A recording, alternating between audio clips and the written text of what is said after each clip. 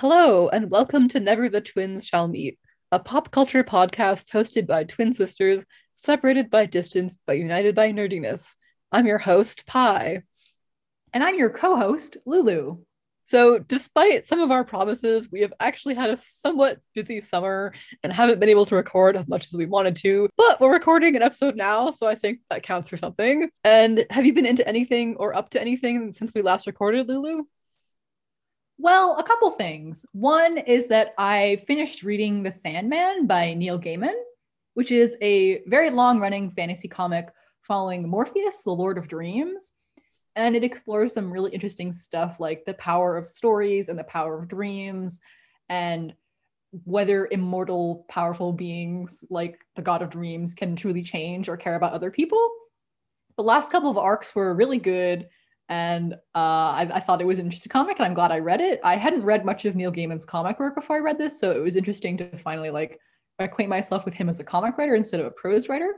I also finally saw the movie Everything Everywhere All at Once, which was amazing, as everyone has said it is. Like it's literally that good. No one is exaggerating. It's a little hard to describe, but it's basically about a woman who thinks she's nothing special and just works in a laundromat, and then is told one day that it's up to her to save the multiverse. And it's about different versions of reality and the different paths you could have taken. But it's also just like an incredibly emotional, interesting, also completely bonkers movie. Such a good experience watching it. Like, genuinely one of the best movies I've ever seen. People are not exaggerating when they say it's good, but also crazy. Yeah, so I'm glad I saw that at last.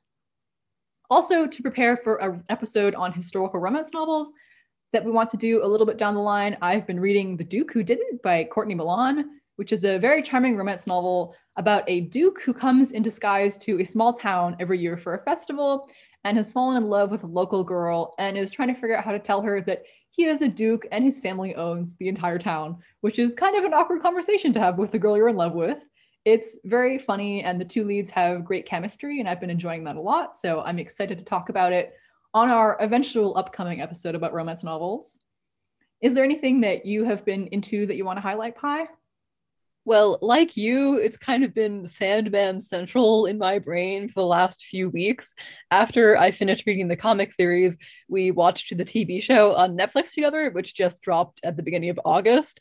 And I thought it was a really great adaptation of a great comic. The casting was really good. The adaptational changes that they made to the story, I think, made it even better. I just overall had a really great time watching it, and it was so cool to watch a really amazing comic finally get the adaptation it deserves. So we both had a great time with that. I also recently won an advanced reviewer's copy of the novel Silver Under Nightfall by Rin Chupeco, which I've been super excited to read it for ages, ever since I first heard about it, because Rin Chupeco is an author whose YA books I read, but I hadn't read anything adult by them. And so Silver Under Nightfall is a novel about a vampire hunter named Remy who lives in a vaguely Victorian-esque fantasy world that also happens to have vampires, and he teams up with a pair of alluring vampires in order to uncover a conspiracy and figure out the source of a mysterious plague that's killing people. And it was just so good. There were fantastic fight scenes. It reminded me a lot of the TV show Castlevania, which I'm a big fan of. There was some great plot twists and a really good slow burn polyamorous relationship romance between Remy and the two vampires. I definitely recommend that everyone should go read it when it comes out in September, because I just thought it was so good and I had such a great time reading it. I've also been reading some classic Hellblazer comics by Jamie Delano from the 80s, starring everyone's favorite trash warlock, John Constantine, and his various sometimes awful and sometimes slightly less awful misadventures. Constantine is a character who's sort of a terrible person, and a lot of awful things happen to people who are close to him. But I really enjoy him as a character, and even though the comic gets a little bit wild sometimes and really weird, I've been having a good time reading it. So that is what I have been up to, but this episode is not about any of those things yet, although I think we may end up doing episodes on a couple of them in the future. So somehow this podcast has run for over 20 episodes, and we have not done an episode about witches. And that is a travesty that we are now attempting to amend because we both really love witches. Specifically, we're going to be discussing two novels, The Scapegracers by H.A. Clark and Payback's a Witch by Lana Harper, which are contemporary fantasy books set in the 21st century, but with the added bonus of some magic. The actual idea for this episode came to me about a year ago because I was at a drag show at my college and someone did a routine to Don't Ya by the Pussycat Dolls. And I started to amuse myself by thinking of words you could insert into Don't You Wish Your Girlfriend Was a Freak Like Me instead of freak. And I was like, hey, you could sing the song like, Don't You Wish Your Girlfriend Was a Witch Like Me. And then I was like, oh my God, that would be a great episode title. We should do an episode about books about witches who are girlfriends. And then it took us another year to actually get around to doing the episode because we're not very fast paced here at Never the Twins Shall Meet. But yeah, we are here to talk about books about witches who are girlfriends. The first book we're going to be talking about is The Scapegracers by H.A. Clark, which is a young adult urban fantasy novel published in 2020. It's part of a series, and the sequel, The Scratch Daughters, will be coming out this fall, and we're both super excited because we really enjoyed this book. We will also be discussing spoilers for both of these books, just be warned, as we usually do in our episodes. The Scapegracers follows Sideways Pike, who is a loner lesbian teenage witch who is hired by 3 popular girls from her high school to perform a bit of magic at their Halloween party to just give it a little bit extra spooky vibe. However, when they manage to perform a particularly powerful spell, Sideways finds herself befriended by the 3 girls as they start a coven, avoid a group of witch hunters, and just generally deal with being teenage girls. The friendship in this book was so good. I really liked that it was a book that was focused around the friendship of teenage girls, and that this was a really like strong, powerful part of the book. Sideways isn't lesbian and is romantically interested in another girl during the book, but the center of the book is the friendship that she develops with these 3 kind of queen bee girls who discover that they also have magic, and they start a coven together and kind of learn how to be like kick-ass witch girls together. And it's just like such a great idea for a book, and I really enjoyed the emphasis on like the strong bonds between teenage girls. Agreed. When I first came up with the idea for this book, I was Googling books about lesbian witches, and I decided that we should do this one for the episode because I'd been meaning to read it for a while, but it's not really as much of a straight up romance as the other book we're going to be talking about. I would say The Scapegracers is literally a book about the magic and power of friendship, in that the focus is really on Sideways growing friendship with her coven members. I particularly love that they're these sort of popular girls at school that in other kinds of media might like hate Sideways, or they might be pitted against each other, because Sideways is kind of weird. She's goth, she's openly gay, she lurks under the bleachers doing spells so people pay her. And the girls that she becomes friends with are popular, they host parties, they date boys. They don't really seem to have anything in common except that they realize that 1, they have magic, and 2, they get along more than they would think they would. And I just liked that it kind of takes these characters that like might be pitted against each other in other media, like the outcast weirdo girl and the popular girls, and like through the power of magic, they end up becoming friends and like have this close emotional bond. So it's not as much of a romantic book as the other one we're talking about, but I think the heart of the story is still like very focused on relationships and love. It's just platonic love. Yeah, absolutely. I really loved the fact that this book does not engage in the girl on girl hate that is unfortunately kind of common in other young adult books. I really liked that this is a book that's like, maybe these girls seem really different on the surface, but actually they've got a lot in common. They can become friends. Cliques are fake.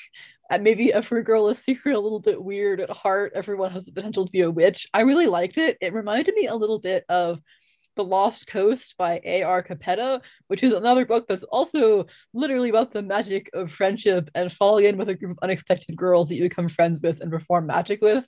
And I just kind of liked that it took the idea of like finding your people can be kind of magical and made it like literally magic. Oh yeah, I was also thinking it reminded me a little bit of The Lost Coast, which is a book about a girl who moves to California and falls in with a group of girls and non-binary people who do magic. And there's a little bit of romance, but it's also about like the power of finding people that understand you and you fit in with, both on a personal level and on the fact that you all have magic. So I don't know. The power of friendship is like a cheesy trope, but like I really enjoy it, especially when it's literal magic. And I think it's just that this book is about Sideways being kind of this spiky, weirdo loner. Like she's into magic, she dresses kind of weird, she doesn't care about being popular, but like then she ends up finding by choice friends that she belongs with magically, but also like they click on a personal level. And it was just really fun, like seeing them all become closer and like kind of peeling away like their exteriors and becoming more vulnerable with each other. And I just really liked seeing the book that like the relationship arcs is really about like getting closer with people you care about personally, who like have your back and your friends, but like are not necessarily someone you're romantically interested in, because that's actually like, it's both rare to have like great fantasy books with gay characters, but also I like seeing books where there's like complex, nuanced, interesting friendships. So it pleased me greatly that this is a book about like a teenage lesbian witch who is both unapologetically gay and also has like a lot of really cool friends that she's very close to. Yes, it's really nice. The other three main girls in this book are Jing, who's kind of the queen bee, Daisy, who's sort of the mean one, and Yates, who's the nice one. These are all kind of generalizations, though, because over the course of the book, Sideways kind of gets to know them a lot better and understand that they're all a lot deeper and have more going on than she'd previously given them credit for. Like, Daisy isn't just mean. Yates isn't just like a nice pushover. Jing isn't just like the aloof one in charge. They all have actual depths to themselves, which I liked because I feel like I have read my fair share of young adult novels, both contemporary and fantasy, in which there's like some other characters who are just like weird, flat caricatures of like other girls that the main character hates on. And I really liked that in this version, Sideways is like super different from these girls, but like she doesn't hate on them even before they meet. She just thinks they exist in different worlds. And when they get to know each other, it's not like, oh, you're not a bad person. It's like, oh, you just have more in common with me, like underneath the surface than I thought you did. Also, I really loved Jing and Sideways in particular because I like characters who can be kind of spiky and mean, but are also very deeply devoted to the people they love. And they very much both fit into that, in that Jing is kind of like you said, a little bit aloof, a little bit mean, but like she really cares about Yates and Daisy. And when she kind of inducts Sideways into this group of friends, you start to see like the softer side of Jing. And I really enjoyed that development. Yeah, I think what I liked about that so much is that it's pretty common to find like male characters in literature who are like, they're kind of assholes, but they actually have a heart of gold. I feel like it's a bit rarer to find female characters like that. So I liked that there were not one, but two female characters in this book who are allowed to be like a little spiky and mean, but also have depth and really care about people in their lives. And I really enjoyed their kind of developing relationship and the way that they're both like a little hesitant to become friends, and then they start to open up with each other more over the course of the book. Exactly.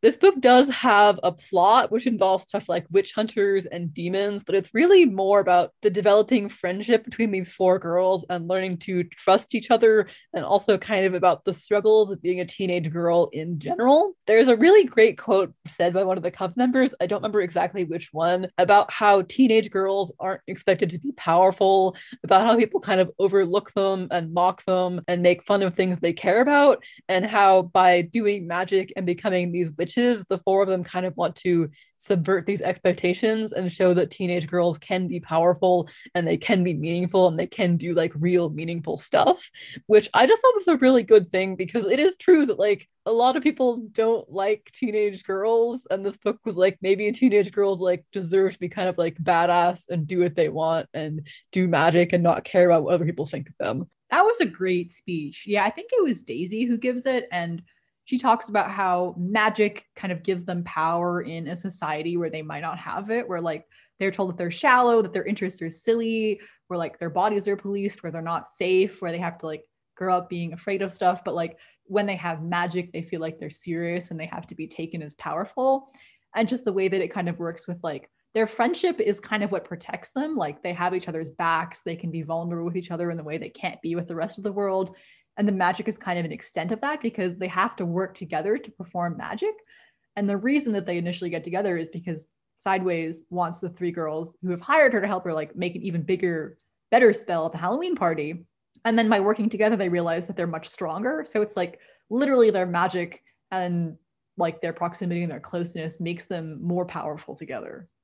This is the kind of book in which not like a lot actually happens, at least until the end, but the writing is so good and the characters are so compelling that I think it's a great read anyway, even if it's not action packed from page to page. I would agree. I would say it's much more about character and atmosphere than like non-stop action and plot twists. But I think that really worked for me personally, because I really enjoyed Sideways' voice as a narrator. and the friendships that she forms with her coven. And also the atmosphere is great because like it's set around Halloween, so it's very spooky. And it's set in this small town, which is called Sycamore Gorge. Excellent name for a small town, by the way. So you just sort of like learn more about magic and the characters and how their magic functions, rather than like relentlessly having to like hop from like high stakes action scenarios and stuff like that. It's really more like a story in which you are enveloped in the world and the characters and sort of like given time to watch that unfurl. Even if there aren't a lot of plot developments going on, I think there's a strong enough progression of the characters and like their relationships with each other and the magic they're trying to discover that I never felt bored reading it. I think I actually read this pretty quickly because I was so compelled by how readable I found the characters. The prose is also really great. There was just like a lot of lines that I thought were like really well described. And I thought that all the characters had very distinct ways of talking. So like it's not a book in which like they're like fighting demons every night and like witch hunters are like going to destroy their town, but like it's still I think a very like compulsively readable book because I was enjoying reading about the characters and their relationships so much. I like when stories put characters first. Like it's good if you're stressed and you need to know how the plot's going to unfurl and the stakes are high and you have to keep turning the page. But like what I really come to stories for is characters that I care about and want to see develop. And I think that by grounding the story in the characters, especially because it's the first book in a series, it has me invested enough in the book to like continue reading that book, but also to continue reading the series. Because once you have like a strong foundation for characters, then you can make terrible things happen to them and stress me out. Exactly. I loved Sideways as a protagonist. She's very prickly and grouchy, and she's kind of used to being an unloved loner at school who doesn't have any particularly close friends. And when the three other girls do start befriending her, she's like, friendship? I know how to do magic, not friendship. How do I do any of this? But I just really enjoyed her as a character because she's so prickly on the outside, but she really does like care about other people a lot, actually. And it was really fun to get to see her open up to the other girls and gradually like realize that she has people who have her back and like who want to spend time with her and do magic with her. Also, other characters that I liked in this book were Sideways' dads, because after her birth mom, who was a single mom, died in a car crash when Sideways was really young, she was bounced around in foster care a little bit and then adopted by her uncle and his husband. And they are these kind of like fun, vaguely goth parents who run an antique store. Like they're very supportive of Sideways being a witch. I just liked them a lot. I think it's rare to read young adult books in which the parents have a strong role, especially science fiction or fantasy books, which makes sense because it's like hard for your characters to be saving the world and getting in trouble when they have like responsible parents who want them to, I don't know, go to bed on time and finish their homework. But because Sideways has like these supportive parents who like love her, but maybe don't necessarily know everything that's going wrong in her world, or the fact that she started a coven with the popular girls at school. Like they're there in the background and they support her and love her, but they're not like impeding the plot. But I just enjoyed their like setting of like the family living above an old antique store, the fact that they get Sideways and like respect her as a weirdo witch who like doesn't really want to spend time being normal and would rather spend time like pawing through dusty books of magic. They were just kind of a fun addition to the book that I enjoyed. I really liked Sideways as dads as well. I think this book could have gone a route where it's like, my parents are really normal and they don't like understand that I'm goth or into magic or that I'm a lesbian. But in this case, it was like, she has two dads and they're like totally chill with her being goth and they like know that she's into witchy stuff and they like buy her old magic books as presents. I also really liked the setting of the old antique store. It was really fun and I liked getting to hear all the stuff that's described in the building. So although her dads aren't like integral to the plot, it was nice to read about a character who actually has a decent relationship with her parents in a young adult novel. And I also just liked that she had two dads, because that's not like incredibly common in YA novels. And it's just like nice to see these like two gay guys with their adopted daughter like running an antique store and living their best like mildly goth lives. It was just nice. I enjoyed them as characters a lot. It's like a much, much chiller version of the Addams family, in that they're all kind of goth and kind of weird and love and support each other, but you know, without the like disembodied hands scuttling around. Although I think that I could imagine Sideways having a disembodied ghost hand following her around. It would sort of fit the vibes of the book. Yeah, so that was one aspect that I think we both really liked, because having the parents present in the book kind of subverted the idea that like your YA protagonist like has to like not get along with their parents in order to be independent. In this case, it's like her dad's like understand that she's like a teenager, but also respect her like ability to like go to do things with her friends and not like worry about her every minute of the day. But it is nice to see them in the book when they are around. Though Sideways, I would say, is also pretty shaped by the death of her mom, because she doesn't know her father, who her father is, and she was raised by her mom for the first couple of years of her life, who then died really suddenly in an awful car crash. And when we get like kind of the backstory chapter on Sideways of how she got into magic and how she ended up in Sycamore Gorge, you really see that her mom's death has affected her, because her grief didn't just kind of results in her being sad all the time or her being afraid of getting close to people. It's kind of what led her to be like lashing out at people, because when she was a kid, she was like, this doesn't make sense. Like everything was fine. And then my mother was taken away from me. Why should I be fine? Bad things can just happen to you any moment. And she sort of like stopped following the rules and became like a bit of a bad girl. And that's sort of the origin for her being a bit of an outcast, because I think even if she has two loving parents and like her dads love her and she is pretty happy now, I think the death of her mom and just the fact that like it was very sudden has a big effect on her. So I think it kind of balanced. A lot of people in young adult books have dead parents because you have to get the parents out of the way for the plot, but also it's nice to see like living parents who are kind of interesting and supportive of the character, and that's sort of both present in this book. Yeah, that's true. I liked that it could kind of do both. Sideways' mom's death is also involved in how she got into magic, because when she was in the foster system after her mom died, she received this like mysterious package that was addressed directly to her but had no return address, and it turned out to be a grimoire of spells, which is how she finally got into magic and started teaching herself how to do it, and in fact like cast a spell to like see if she had any living family left in the world, then like got a phone call about her uncle a few days later. So Sideways is just like discovery of magic kind of ties into like the loss of her mother, and she kind of like threw herself into magic for a while to like sort of compensate for that, which I think was kind of interesting. Like you said, there aren't a lot of books that have like the dead parents and the main character has a good relationship with their parents. So I thought it was interesting that this book managed to do both while also kind of tying Sideways' interest in magic into her mother's death. It also adds a little bit of mystery because you're like, who did send her the book? Like she was in foster care. No one even knew she was there. I think it's also very telling about Sideways that magic is linked to both of sort of the most important relationships in her life, which are with her coven and with her dad's, because like you said, she casts a spell because she's like looking for relatives, and then her dads find her and adopt her. And then because she's casting a spell at the Halloween party, she ends up becoming friends with the three girls, starting a coven with them. So it's interesting to me that Sideways' magic isn't just like a tool. It's not just, I want this thing done, so I will do X, Y, Z, and the outcome will be this thing. It's like her magic is very much about nudging you towards important relationships in your life, and it makes it feel sort of like this innate force. Like it is something that she has to follow instructions for. She has a book of magic. You have to perform rituals, like they draw chalk things, they have words they have to say, but also it's something that is very visceral and comes from inside her, and it's as much a part of her as her soul. So it's interesting to me that her magic also sort of calls out to people and draws her closer to them, because she is someone who kind of takes pride in being a loner and is like, I don't need to be popular. I don't need to be liked. I don't need to have like friends all the time. I have my dad's, I have my antique store, I have my book of magic. But also, I think her magic is kind of a part of her that like reaches out and wants human connection and companionship, because that's how she ends up starting her coven. And that was originally how she found her dad's. So it's sort of like the magic kind of knows what Sideways needs, which is people who love her. And even though her magic is part of her, I think it also sort of subconsciously reaches out and like forms connections that she needs in her life.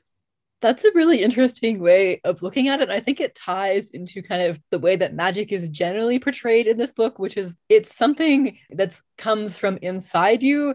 And like you're either a witch or you aren't. And it just like happens to be that the other girls that Sideways cast the spell with are witches. And it has rules, but it's also something that's very flexible and innate. Like Sideways will start performing a spell and she will perform it like as it's listed in the grimoire, but she'll also do it in a way that just like feels right. Like somehow doing it this way feels correct, which I thought was a really good way of doing magic. I enjoy when a magic has like rules and laws and a system, like you can do this thing but you can't do this thing, or if you do this thing there'll be a cost. But I also really like it when magic is kind of like this innate force that's like a little bit flexible and like it can do like things you wouldn't expect it to. So the idea of magic kind of drawing Sideways two important people in her life, I think kind of ties in with that. I was actually thinking that the way that magic functions in this reminded me a little bit of Diana Wynne Jones's books, because I read a lot of Diana Wynne Jones when I was a kid, and her work is like very formative for me understanding fantasy fiction. And she often has this thing where there are rules and there are correct ways people are supposed to do magic, but there's also the way that people themselves individually do magic, which sometimes means following steps and sometimes means like following your heart and just kind of imposing your willpower on the world to do what you want. And particularly, I was thinking about her book Witch Week, which I haven't read for a very long time, but I'm going to go on a slight tangent because we can. Witch Week is a book about some British school children who exist in a world where being a witch is like really bad and you can get burned at stake if you're a witch. And someone starts a rumor going around the class that someone in the class is a witch, but because it's a book that bounces around from perspective to perspective of like all the students in the class, we learn that they're all actually witches. Every person is afraid that they are going to be the one who's outed as a witch. And I was just thinking about when I was reading it, because it's a book about being kind of an outsider and being weird, and then discovering people who connect with you on like a level where you understand each other and you're like, oh, like there's something that's the same inside of us. But also, I think Witch Week is a book that's a metaphor for being gay. And also, The Scapegracers is kind of like Witch Week because it's a book about being like a weirdo outcast, and then magic connects you with people. And I was just kind of thinking about how what I like about The Scapegracers is also what I like about Witch Week, in which the magic isn't just a tool, it's very central to how characters understand themselves and how they form relationships. And it's like two characters having magic is sort of a deeper way of them connecting, because they're like, oh, okay, that means I understand you on a level that like I didn't before. And I just like it when magic is like an integral part of characters and not just steps that they follow in a book. This is a good tangent. I approve of this tangent. Witch Week is an excellent book. I really should reread that sometime. I do agree that I think this has a lot of similarities to Witch Week in that it has the idea of magic being like things that connect people. And I wouldn't be shocked if the author of this book has read Witch Week. I feel like there's definitely some similarities in the way like the community comes together and they're like, I'm a witch and you're also a witch, and somehow magic feels like right and it's like drawing us together, even if there are maybe forces who are trying to pull us apart. It's such a good book. I also do very much agree that I think Witch Week does read like an allegory for queerness, because there's like you think you were alone and you think that like maybe society is telling you to be like telling you that like who you are is a bad thing, but then you like gain a community and you realize there are other people like you and that it's not actually bad to be what you are. But with the case of Scapegracers, they're both witches and queer girls, like stated on the page. And I'm not particularly saying that Witch Week was intentionally written as a book about a metaphor for being gay, because Diana Wynne Jones often writes about characters who are outsiders or survivors of abuse and stuff. And she also writes about characters who are often either directly or allegorically have some kind of learning disability, like characters who kind of read as having autism or dyslexia. So oftentimes like characters are sort of set apart from society because of that. I just personally think that Witch Week in particular reads as a book about being gay. Like, I don't think that was necessarily the intention, but like reading it through my like 2022 lens, that's just how I read it. And I think like that's why I was kind of thinking about it in relation to The Scapegracers, because The Scapegracers is a book about being kind of an outsider in high school and then secretly finding out that other people share a part of your identity that's very personal to who you are, but also kind of sets you apart from others. And then realizing that like you connect on that way with someone that you might not have realized was like you. And I mean that in both a magical sense and the fact that Sideways is a lesbian and the other girls that she starts a coven with are also like bisexual and I think also generally queer. Yeah, I think one of them is straight, and then the two other of them identify as queer, which is not something that Sideways knew when she met them. It's something that they kind of like get to know about each other over the course of the book, and then they like go to a gay bar together and like hype each other up as like wing women for dating, which is it was really cute. I really enjoyed like the developing friendship, them being like, we're not just witches, we're like witches and we're queer girls. We have these two things in common. The plot of Scapecracers overall is mostly about Sideways, Jing, Daisy, and Yates forming their own coven and searching for a way to teach themselves more magic, while also tangling with a group of witch hunters that they encounter and a mysterious new girl called Madeline who comes to town that Sideways has a bit of a romance with. The villains in this are not super developed because the witch hunters are only present for a couple scenes, but they're pretty compelling and memorable scenes when they are there. They very much read like born again Christian witch hunters who kind of believe they have to take away people's magic for their own good. They're kind of creepy, but they're not actually in the book a ton. But I felt like when they were in there, they made an impact. Like there's a section where they kidnap Sideways, and it's kind of horrifying because like they've kidnapped like this random girl from a party, and they keep being like, "We know what's best for you. You'll be happier when you don't have magic. We've done this to so many other girls, and they've been so grateful to us afterwards." And it's just like really unsettling, and they're just like very unpleasant people to be around. So those are kind of the main villains of the book, and I get the sense that they will definitely reappear in sequels, and the girls may end up tangling with other groups of witch hunters as well. As soon as they were introduced in the book having like super biblical names, I was like, uh-oh, witch hunter alert, ding, ding, ding, ding.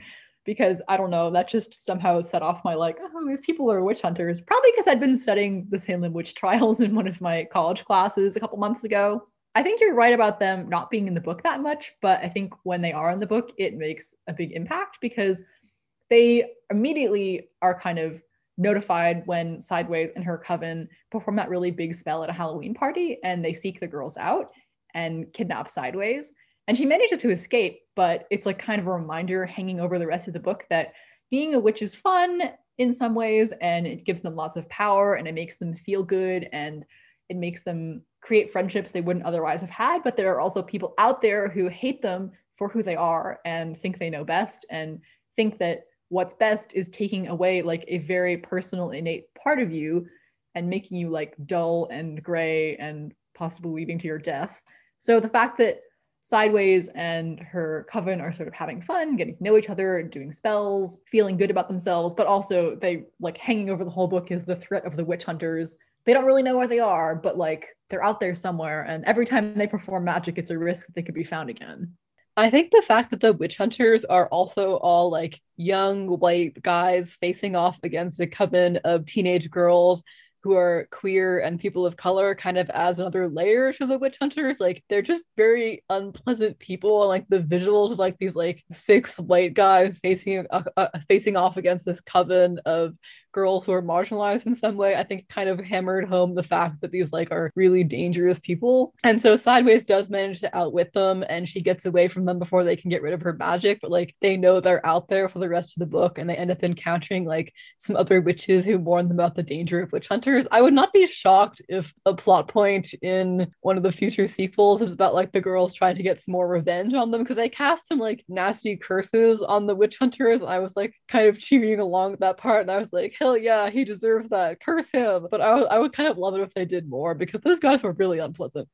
Other stuff I liked about the magic in this was the sentient spell books, because when Sideways and her coven are trying to learn more about magic and protect themselves more, they end up kind of breaking into this center for witches. It's like a restaurant, but then there's a magical library attached to it. And they end up sneaking in because they want to go steal some of the books of magic. And one of the books is like, oh, I can tell that you haven't finished the books that come before me. You can't take like volume 5 without taking volumes 2 through 4. And I just really enjoy books that talk, because I'm in a D&D game where one of the primary NPCs is an evil book of magic. So it was kind of fun encountering that in this book. We only get a couple hints about covens outside of Sideways one, because they're in a very small isolated town that has this sort of weird magic restaurant slash library on the outskirts of town that they sneak into once.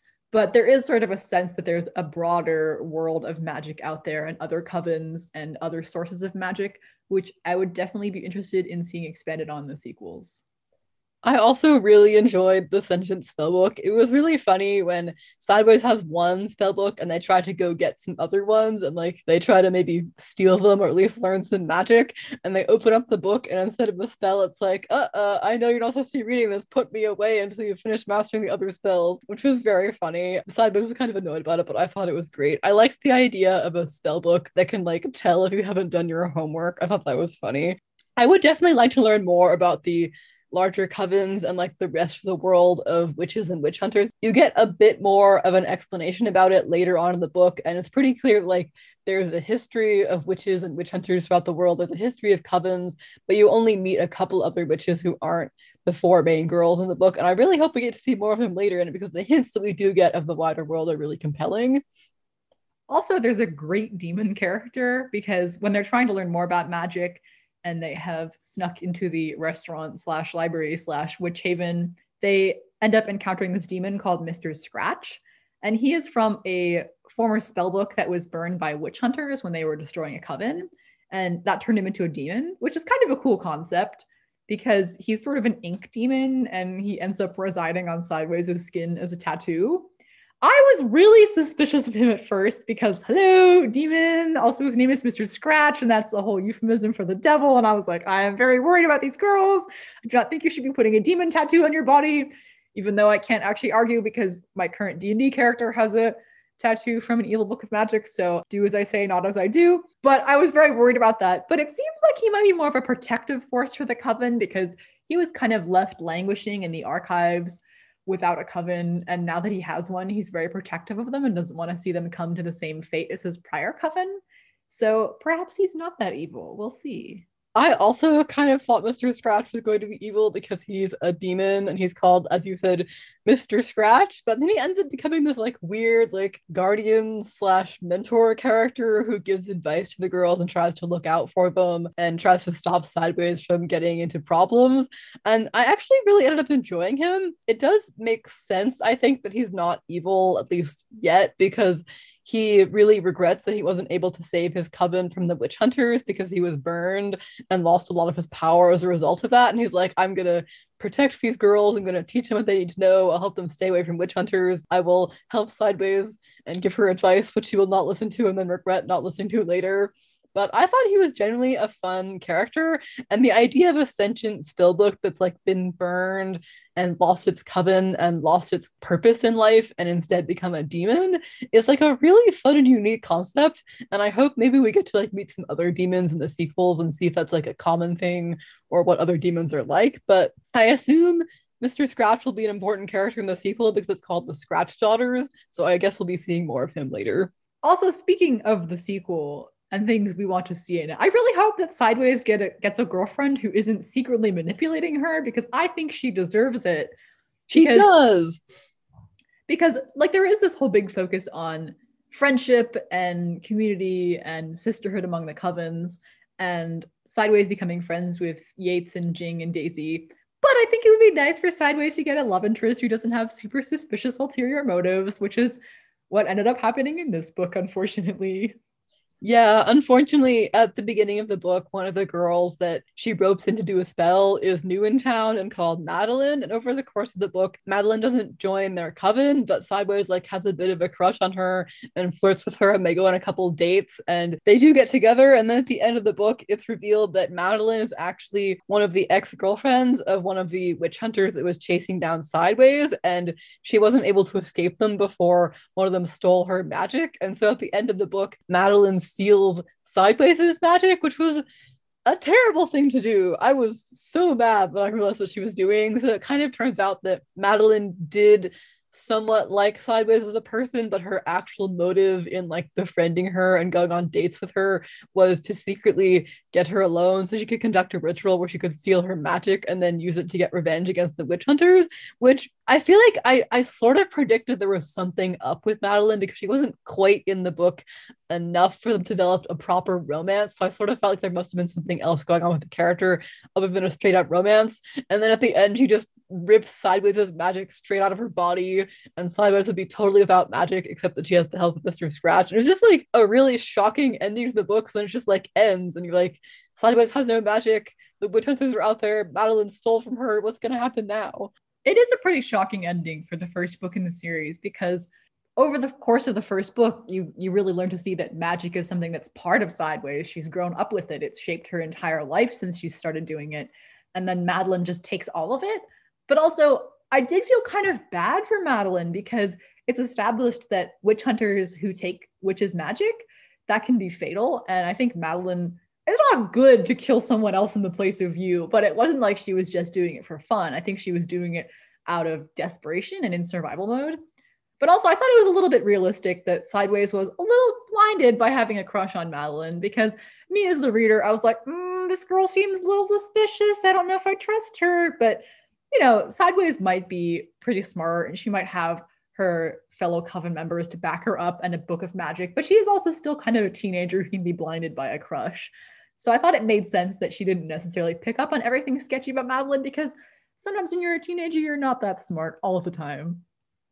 Yeah, I sympathize with Madeline because I'm sure that dating a guy who turns out to be a witch hunter who then steals your magic must suck. But the solution to that problem is not to go seduce someone else and steal their magic. And by the end of the book, the other members of the coven, like, they have it out for Madeline. If they see her again, things are not going to go well. So we don't know exactly what will happen in the sequels, but I'm sure they'll end up meeting Madeline and the witch hunters again. And considering how angry they are at her at the end, I don't think things are going to go well for either of those groups. Well, I am excited to see how it goes.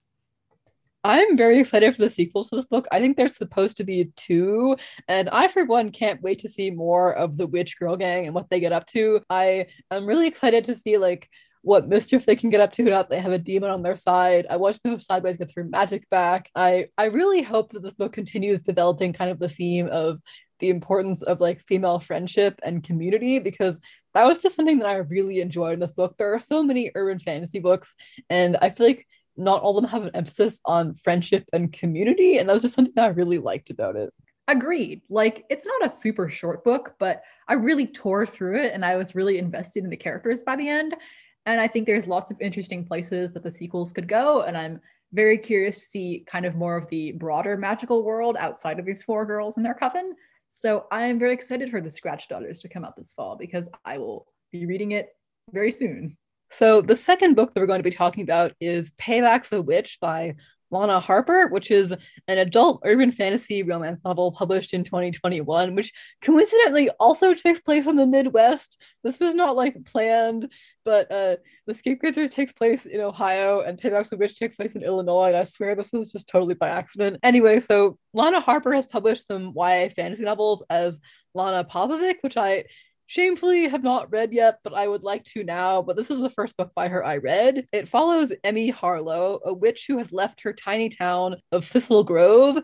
Thistle Grove is also a great name for a magic town, I feel like, because she was tired of always being defined by her family's magical heritage, and especially because she's not a very powerful witch, but also partially because of a very bad breakup with another witch, Gareth Blackmore.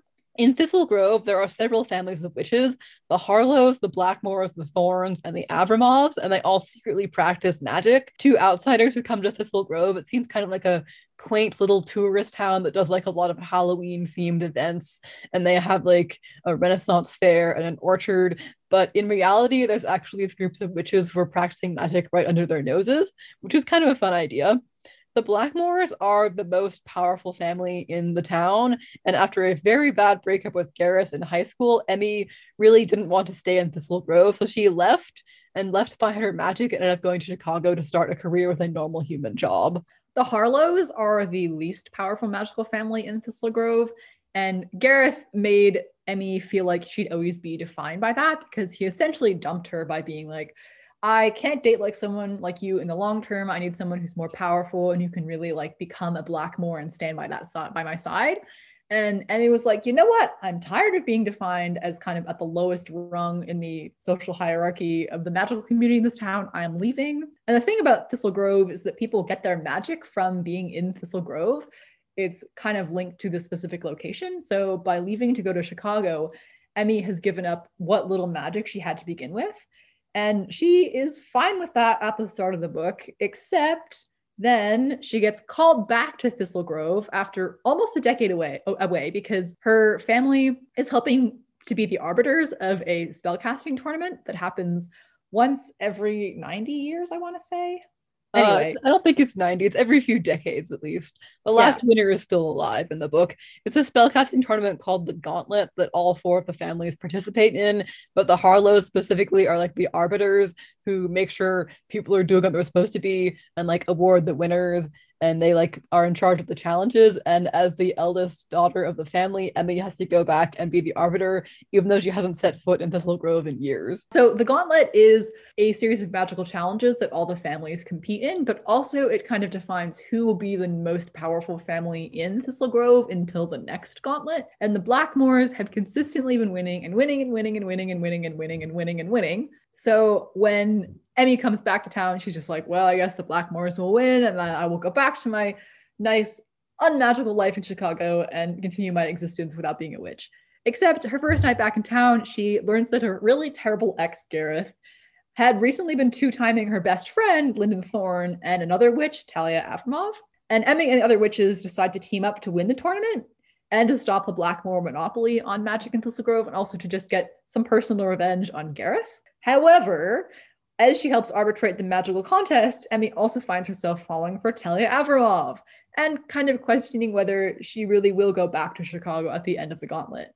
I really love the idea of a plot that has three witches teaming up to humiliate their horrible ex-boyfriend. It's just such a fun idea. And Gareth is kind of an awful person. He absolutely deserves to get humiliated. After I read him in one scene, I was so ready for him to get completely wrecked by these three girls. When Emmy gets back to town for the first time after a decade away, he doesn't actually recognize her because she looks really different than she did in high school and hasn't been back in so long, and he hits on her at a bar like this really cringy and sleazy way. And by the end of the scene I was like, oh my god, I hate this man, he's the worst. And then in the scenes after that, Emmy talks to her friend Lyndon and discovers that Gareth had been seeing her, but also secretly seeing Talia, and had thought he would get away with it, except that someone else discovered it. So, like, not only was he bad to Emmy, he was bad to her friend and another witch. So you're just like, oh my god, wreck him, wreck him. And it's such a fun setup for a book. It is. It's kind of the driving force behind the plot, which is that the Blackmores are really powerful and they haven't been winning because they've been cheating. They've been winning fair and square. So by teaming up against him, they're hoping that they can sort of end the Blackmore reign over Thistle Grove. But that means that they have to actually win the challenges, which no one can prepare for in advance, and kind of test all your magical abilities. So that's sort of the framing of the narrative, and those are the stakes that propel it forward. But also, there's kind of a more personal struggle happening in which Emmy realizes that she actually has missed being home, and she likes seeing her family and likes revisiting all of her old haunts in Thistle Grove. And she's also falling for Talia, except that she has told herself that she won't be happy if she stays in Thistle Grove, and she's planning on going back to Chicago, but starts to question whether she can actually follow that plan once the gauntlet is over. I really, really liked the setting of Thistle Grove in this book. It's really beautifully described, and there are so many like fun, unique locations that I would love to visit if they were real. There's places like the bookstore that Emmy's parents own that like secretly has a section that sells magical books, or the orchard that the Thorne family runs would have like really good sounding food and like apples and pretty trees, or like the ancestral manor of the Avramovs, which is this like kind of spooky, haunted Gothic mansion in the forest. There's just a lot of really fun locations, and it just has a really great autumn magical vibe to the whole book. It's also a very Halloweeny book, like the Scapegracers, which is funny because we read them like dead in the middle of the summer. But if you want some recommendations for a good book to read around Halloween, I think either of these books would work great. So, like we said, there are 4 different families who practice magic in Thistle Grove, and they all practice slightly different versions of magic. So the Thorns, who are descended from Irish Druids, have magic related to animals and plants. They can grow plants, they can make their plants talk, they can kind of make animals do what they want. The Blackmores, who are the most powerful, are supposedly descended from Morgan Le Fay, like from King Arthur. And their magic is that they can manipulate the elements, like ice or fire. The Avramovs claim to be descended from Baba Yaga, the Russian witch from fairy tales, and they do necromancy magic related to ghosts and dead people. And then the Harlows are just kind of the ones who mine the spell books and take notes on the history of the town and don't really have a particular specialty for magic. I was kind of curious, like when I was reading this, if there were indigenous magical families in the area, because this is set in America, so presumably there are indigenous people from the area of Thistle Grove. But that might have been like outside the kind of range and expertise of this specific book to explore, so that's not really touched on in this one. But because a lot of their magic comes from specific heritage familial lines, like Ireland and Russia, and King Arthur isn't really a country, but it's a specific mythology. I was a little curious, like what other cultures there might be magical families from, but it's basically these four, and they don't really intermarry, but when someone marries into the family, they get magic, which I thought was quite interesting, and I'm very curious how that works. Like, if you marry into the Blackmores and then you divorce a Blackmore, do you still have magic? I have questions about this. That is actually a good question that I had not considered about the if you divorce a Blackmore, do you still have magic? I was also curious if this was going to explore any other families with magic, but it doesn't really. It seems like there are like other people with magic out there in the world, but it's mostly focused on Thistle Grove, and the location is really important to the magic. Like if you leave the town lines, then your powers slowly start fading, and magic only exists because of this like one magical lake that's like up in the hills near their town. So when Emmy left to go to college, her magic started slowly fading.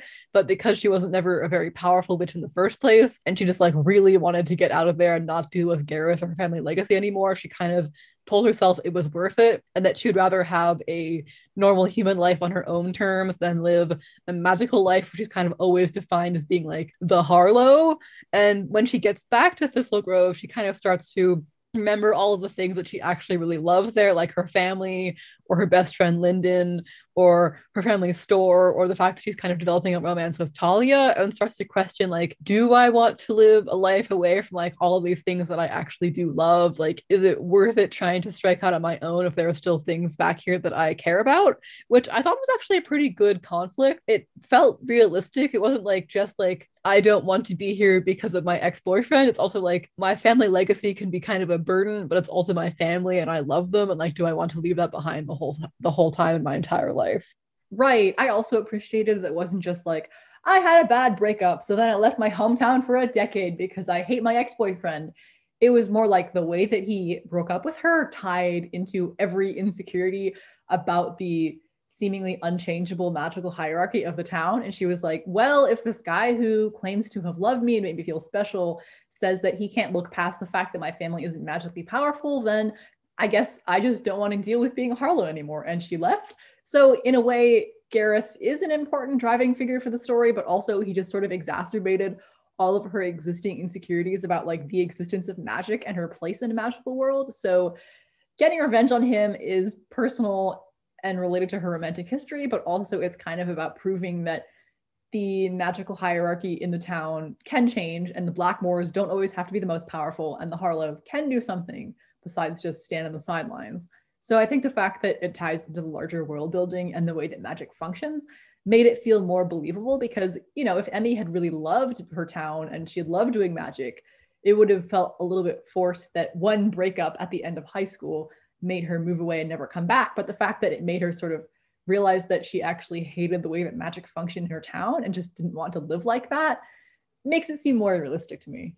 I really liked that this is a romance novel with like a very strong emphasis on a really good romance plot, but the magic world building is also super well thought out. I love the fact that each family in the town has their own kind of specialty magic, and you get to see all these cool things they can do with it. Like there's a lot of scenes of Avramovs doing like necromancy and ghost magic because Talia is the love interest. And I just thought it was really fun that like the author clearly sat down and was like, each family like can do this kind of magic, and like what kind of cool stuff could they do with that, and how could they win the gauntlet. Even Emmy, although she's the arbiter and therefore doesn't actually participate in any of the events, like still gets kind of powerful magic from being part of the gauntlet, and kind of like knows a lot more about the town and like kind of is more connected to the land. I just really liked the way magic was described in this. It was just very fun and unique, and it fits so well with like the autumn vibes and the magical contests. It just all fit together really well.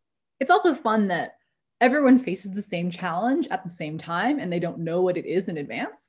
But then you all see the different strategies that people come up with and the different types of magic that they tap into. So the Thorns will solve a problem differently than the Blackmores, who will solve a problem differently than the Avramovs, even though they're all trying to tackle the same challenge. So that was kind of fun. Like, I genuinely enjoyed the competition scenes, and they didn't just feel like rote magical stuff. It felt like it was propelling the story along, and it was also just fun to see the different magical solutions people came up with.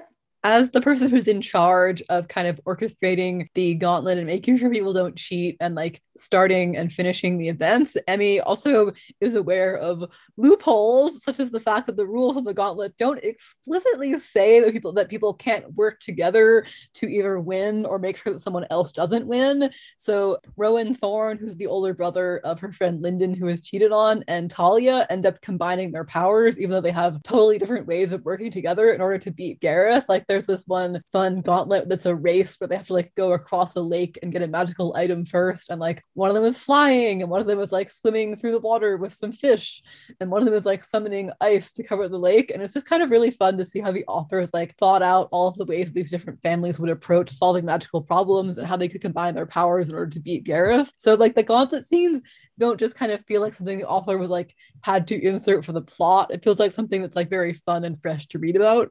The romance is also another great aspect of this book that I really enjoyed. The romance in this is so good. I really liked Talia Avramov as a character because she's kind of the goth bad boy love interest for the Heart of Gold, but she's a girl instead, which I don't think is like as common. Like when Emmy comes back to town, she hasn't seen Talia in a while, but they knew each other in high school. And Talia had a reputation as kind of being like this spooky necromancer girl who was also like a heartbreaker and like had like a different girlfriend every week and was kind of a scary badass because the Abramovs are like into necromancy and talking to ghosts, and then they kind of get to know each other a bit more and start flirting, and Talia has like a bit more depth and she like cares about her family a lot, and she's just like a very fun character. I enjoyed her scenes with Emmy a lot. The scenes with the Avramov family were also pretty fun.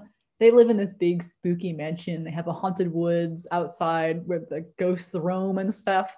And it's very different from the Harlow family, who live in a normal house and run a bookshop and are not supposedly descended from a Russian witch who lived in a house with chicken legs.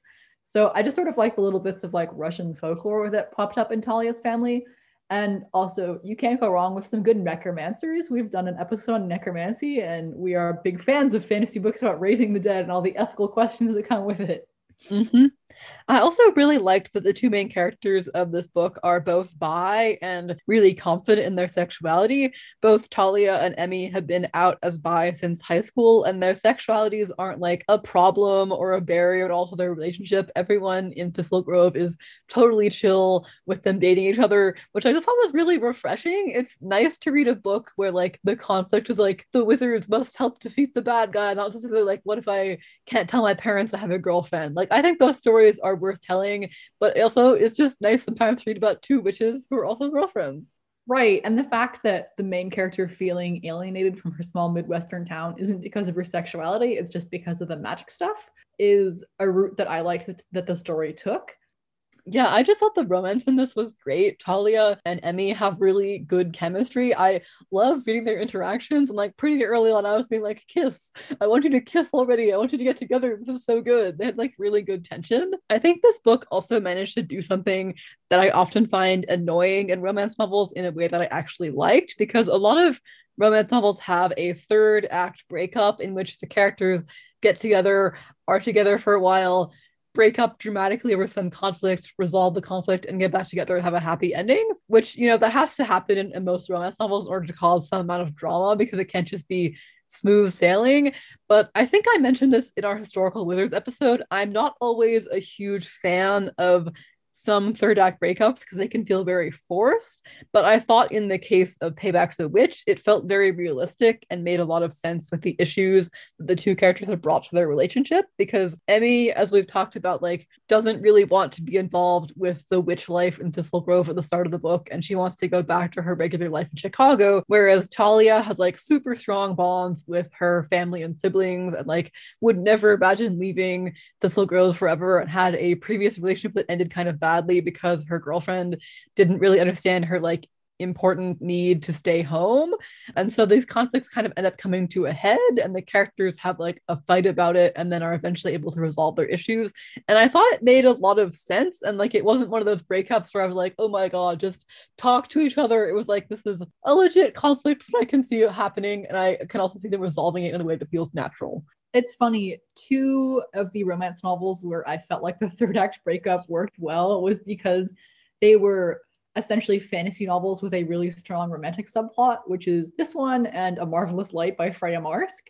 And I think it's because as someone who doesn't read a ton of romance all the time, I enjoyed having like an extra stressor on their relationship, which is all of the magic stuff and all of the world building stuff, and not just like personal drama, because it's not just like, oh, I don't know if I want to move back to my small town. I might want to go back to the big city. Like there's a whole magical layer to that. And I think that is why it made it feel believable for me that like the characters end up having this temporary breakup, and like it feels like a good point at which like their conflict has sort of reached a boiling point and things have to be addressed. Though I have to say, I was surprised there wasn't any conflict about two people from the same magical family dating each other. This might be explored more in sequels or something, but I was surprised there wasn't any rules about, for instance, Avramovs and Harlow's not marrying each other, because I was like, at a certain point, if you're living in a small town and all these families keep marrying each other, you're only going to have one big magical family instead of four ones. So I'm curious if like in the past that's ever been a problem or not, because it seems like most people who marry into the magical families are non-magical people from outside of Thistlegrove who develop magic via marriage, which is something that I'm really intrigued to see explored more in sequels, hopefully. But I am just curious, like, is it a problem that like they could eventually just be one large family instead of four ones if people keep dating each other at this rate? I mean, they do seem to be pretty large families. Like, we definitely haven't met everyone in each family. And like, Emmy's mom is like not from Thistle Grove and moved there when she married her dad. So I feel like it's like maybe not something you're supposed to worry about that much, because maybe this book just wanted to have a kind of goth necromancer love interest without worrying too much about wizard intermarriage. That's so fair. I was just wondering about that. That might be addressed in the sequels. But yes, I did really, really enjoy Talia as a character.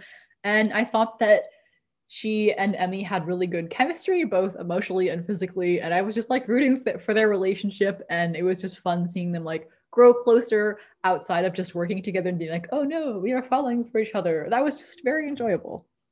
I maintain that characters being in cahoots together is a really good way to develop a romance, because you have like a goal you're working towards together, and you like have something you want to accomplish, and then you like start to appreciate like what the other person is bringing to the table, and then you're like, actually they're kind of hot. So I think it works pretty well. Absolutely. Best relationship status in cahoots. We will be discussing this in future romance novel episodes. Very possibly. I thought the gauntlet challenges in this were also, they kind of felt very fresh and interesting. There's like a magical race, there's like solving clues to find magical objects, fighting monsters made out of plants. They felt like very fun and unique scenes, and not just like wrote like magical combat onto the next scene. So I just thought that was a good way of setting up a plot in the book that also was fun to read about, because like you really do want either Talia or Rowan to win the tournament so they can like knock Gareth down a few pegs and like make sure the Blackmores don't have total control over the town. So it feels like it integrated the plot with the romance really well. It never felt to me like one overwhelmed the other one too much. Agreed. I think you just can't go wrong with a good magical tournament every now and then. That's just my opinion as a fantasy reader. Also, I'm going to be honest, I know that the Blackmores are the villains of this book, but I would visit their ugly King Arthur Renaissance Fair themed restaurant in a heartbeat. It sounded so tacky and so ugly, but also I love King Arthur and I love Renaissance fairs, so I would 100% visit it if it was real. Oh no, I was also thinking that, because sort of another subplot throughout this book is that the Blackmores are kind of forming not only a monopoly on magic in town, but also on tourism. And like the other businesses are sort of suffering because they have this really big Camelot themed restaurant Renaissance fair, like you said, and it's supposed to be bad and they're supposed to be eating up all the local tourism businesses. However, I would probably go to it. This makes me a traitor to the protagonist of this book, but I think it would be fun. I would still go to the magic bookstore though. I don't think you have to go to one location in the magic tourist place, but I probably would go to the Renaissance fair restaurant, I am sorry to say. Oh yeah, I mean all the locations in this book sound fun. Each of the families has like their own kind of like tourist trap place that they kind of like fuel using magic in order to make it really cool. The Avramovs have like a haunted house. The Harlows have their bookstore. The Thorns have an orchard, and the Blackmores have their Renaissance Fair restaurant, which was incredibly tacky sounding, but also really fun, honestly. I'm excited to read the sequels. It's part of a 3-book series, each focusing on a different family. And I think the second one is about Talia's younger sister. And then the next one is about Gareth's younger sister. And they sound fun. I thought this was like a quick, easy read with some good magic and a well-developed romance. So I will definitely be picking up the sequels. I actually already read the sequel, which is called From Bad to Cursed, and is about Talia's younger sister, Isadora, who is also similarly goth and into necromancy and also summons demons. And she has to team up with Rowan Thorn, her arch nemesis, due to some events that happened several years before the book happening, in order to discover like who is behind a series of mysterious curses that have been affecting witches in town. I really enjoyed it. It had more of the great setting and the fun magic, and it had like a really delightful like enemies to reluctant allies to friends to lovers romance. And I loved getting to see more of the Avermall family. I have not read the third book yet because it's not out, but I am intrigued about how it will possibly make the Blackmore family likable in any way, but I trust the author because I liked the first 2 books so much. Well, that's good to hear that you liked it because we usually share opinions on literature, which is why we run a podcast about books together.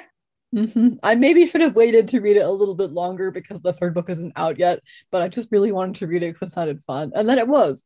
That's the conundrum of a reader. Do you wait a little longer or do you read them all and then wait and then suffer because cliffhangers? Not that romance novel series tend to have cliffhangers, I guess.